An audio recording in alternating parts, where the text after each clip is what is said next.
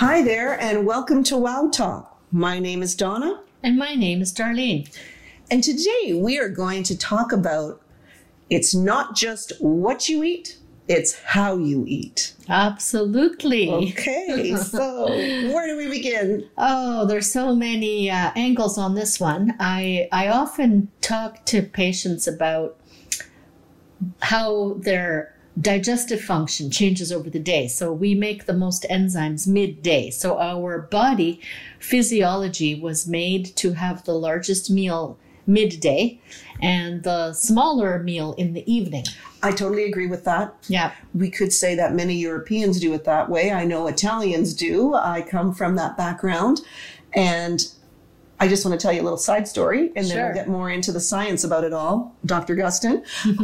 But when I went to Europe, did my backpacking thing after I graduated from university, I had put on a few pounds. I wasn't eating that well while I had been away at school, like away from home. So, eating all that fast food and cafeteria food and, having a few beers late at night and all that. So I then went on this tour, and there was a lot of walking involved, a lot of drinking water. But the thing that I noticed the most was I didn't worry about a diet at all. I ate the way people were eating in Europe. And so we started off in Italy, and we would have a big meal at lunch every day. I wouldn't even be hungry for dinner at night. But if I was being social, I would end up having something small, very small. And I will tell you that I got into the most natural state, the natural shape, and health-wise, everything that my body was meant to be in. I could tell. And it happened naturally. Beautiful. Thank you. Yeah, so lifestyle medicine at its finest, right? Absolutely, yes. Exactly. So I have a whole bunch of these little tips when I talk to people about how to eat. And so I start with asking, what does a typical day look like? So for a lot of people, there's a late dinner after work. By the time parents come home, by the time you make it, by the time you eat it. And it's not really that healthy for us. And the good thing is that people are starting to realize that. So now what's become popular is intermittent fasting. Right? Yes. So periods of time where there are no calories consumed. So you could still have water, you could still have herbal tea or black coffee. And science is really starting to talk about the long list of benefits that these fasting periods have for us. And there's different benefits at different time periods. So the popular thing that a lot of my patients are doing is the 16-8 ratio, where they're having their 2 or 3 meals in an 8-hour window, and then there's 16 hours of fasting. So that whole messaging of breakfast is the most important meal of the day, it's not true. I believe that too. Yeah. I find also, of course, I'm bringing it back to me again, that I'm not often hungry first thing in the morning. Exactly. Sometimes I am, but for the most part, I am not. It takes me a while till I'm ready to eat. Exactly. So a lot of my patients, I'm giving them permission to skip breakfast. And I tell them, drink some water, have a herbal tea. Why force yourself to eat when you're not even hungry? Exactly. And get to that magic 16-hour fasting period to start having some of the benefits of that. And it's working. It's working. Incredible. Patients are losing weight. It's benefiting their blood sugar, their blood pressure, their body composition. And that's really easy for most of us to do. But that's only one way of fasting. There are other patterns of fasting. And I won't go into details on that because there were other things I wanted to bring up today. So, for instance, a lot of people are having issues with insulin resistance. They may or may not be a diabetic. And could you explain what insulin resistance is, please? It's when the hormone insulin is having a hard time performing. The body's not responding to the insulin. Okay. And the reason insulin resistance is so popular is because it's the after effect of how North Americans have been living up until now, which was a lot of snacking. And every time you walk by the candy bowl at work, you just grab another little bite, grab a little piece of popcorn, grab a little tortilla chip, have a piece of fruit. Yeah. So every time you eat, insulin comes out to play. And insulin, this problem can cause a package of problems, including blood sugar problems and obesity and blood pressure, etc. So the opposite of that is the time-restricted eating. And in those 8 hours, you only eat 2 or 3 full square meals per day. And it's also been found that if those 8 hours of eating are earlier in the day, it's even more effective. So to have brunch and an early dinner would be better than having lunch and dinner. Okay. Yes. Yes. Right? Exactly. Yeah. And then a lot of people these days are also benefiting from keto diets, which you can't do forever, but it can help improve insulin resistance. And when you come off of these specialty diets, there are little tricks that you can do to sustain the benefits. So for instance, I tell my diabetics that if they have a meal where they're indulging and there's a lot of carbs in that meal or dessert or both. Yeah. And simple thing is you can just go for a walk shortly after the meal and it'll burn off some of the sugars and the carbs. Okay. That's a good tip. And in the 70s, there was a very popular way of eating that's called food combining. Okay. Which is actually food separating. Mm-hmm. So it's based on the fact that your liver, your stomach, and your pancreas digest your foods differently. And that if you mix carbs, which are best digested in an alkaline environment, with protein, which are best digested in a high acid state, that if you have meat with your bread to make a sandwich, that your body's going to have an intermediate pH and nothing's going to get digested as completely, as optimally as if you had just the meat or just the bread. With vegetables too, though, if you were going to add that in, correct? So vegetables, many of them vegetables, you can have vegetables with the pasta or vegetables with the meat.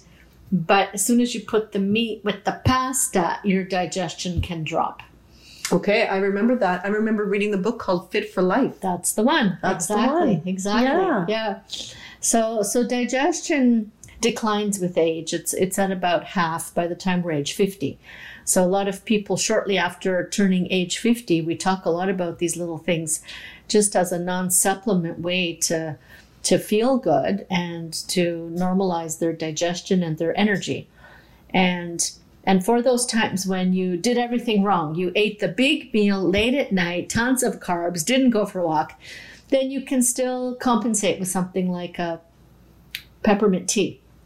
So peppermint tea helps you with digesting, and you can mix it with chamomile. So if you feel like the food is sitting in your stomach and it didn't move along, it's more upper in the belly, then I would say have a peppermint tea.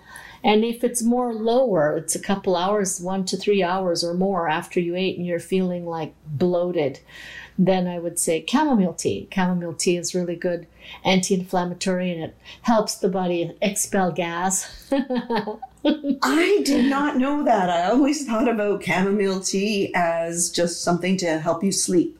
It does that too. It does that too. Yeah. Okay. It calms the nerves and it calms butterflies in the stomach. But peppermint and chamomile taste great together, mixed together in one tea as well. I bet you I would like it better. Yeah. The chamomile if it was. Yeah. With the peppermint. Yeah. Wow. Yeah. Great things to know here. Yeah.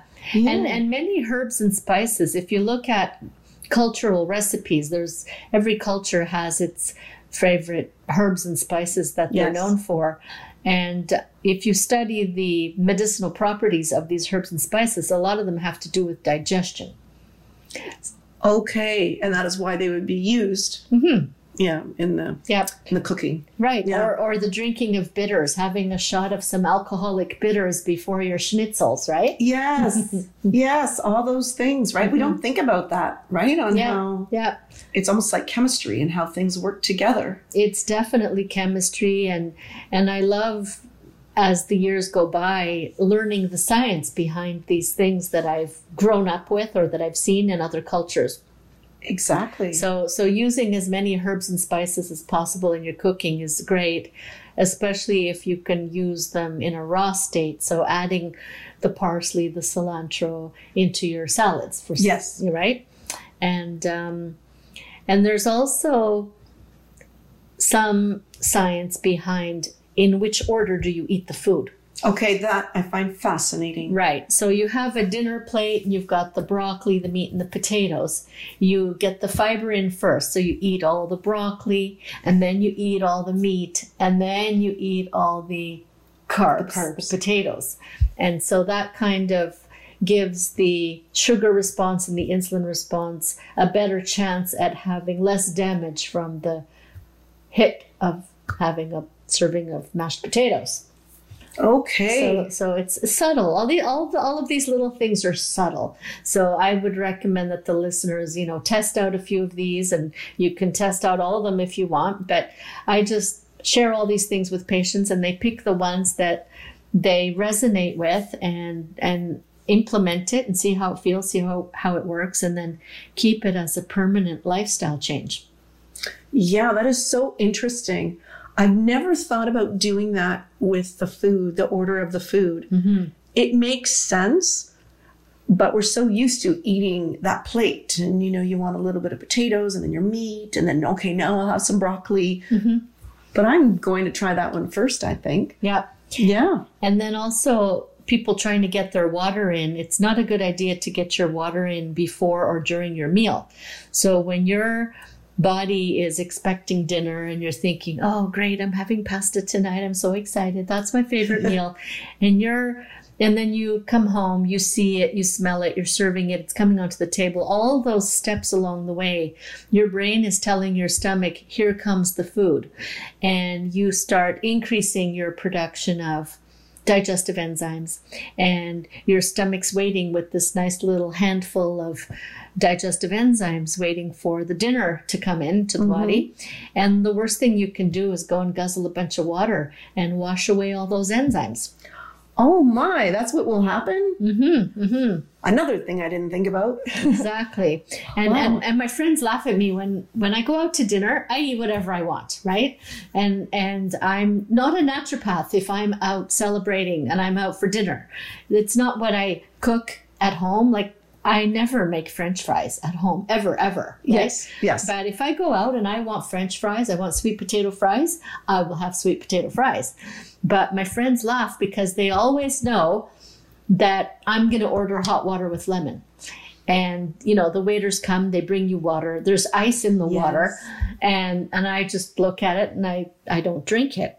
But I ask for hot water with lemon. And it's because the lemon helps your liver release the bile. So if you're going to have something that's higher in fat, it's easier to digest that. And so I can eat whatever I want and I can feel good during and after the meal, and I'm not going home bloated or tired. I go home feeling good. That's interesting also, because I find that when I do feel bloated, that's what I'm craving is the hot water with lemon. But are you suggesting drinking it after you've eaten? Or during the meal? Either. I tend to sip at it through the meal. So you don't want to drink a lot of fluids during the meal either. No. But if you're drinking the hot water with lemon and the meal itself is a little on the dry side, so if you're having something like meat. Yes.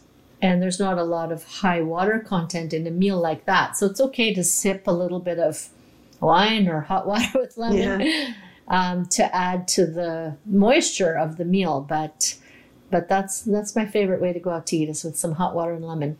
Okay. Oh my gosh. Great tips and ideas and information. Wow. And Anything of course, else? chewing our food. Right? Oh, yeah. Yeah. Okay, let's talk a little bit about that. Yeah, so chewing is the first step of digestion, and all of us are guilty of eating too quickly, eating on the run, eating in front of a laptop or something like that. Oh, yeah. But it's really important to be in a relaxed state. It's best to just set aside those few minutes and to sit at a table like a human with a plate and a fork and focus yourself on, I'm eating now, in a peaceful state. And so there's just so many little, it's just a little pile of suggestions that I have that can make a big difference.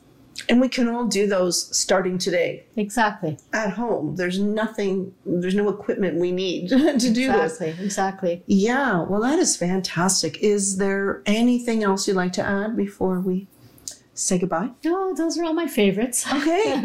I love them. I think you've given us a lot to start with. And, well, never mind start. We could just implement any or all of those. And as you said, make a permanent change in our lifestyle and our eating habits. Exactly. And yeah, please try some of these and let us know how it works for you. We would love to hear from you. We would love to answer any of your questions. If you have any suggestions at all, please add them. Please give us your comments. And I guess that's about it. Thank you. Yes, thank you very much. Bye. Bye.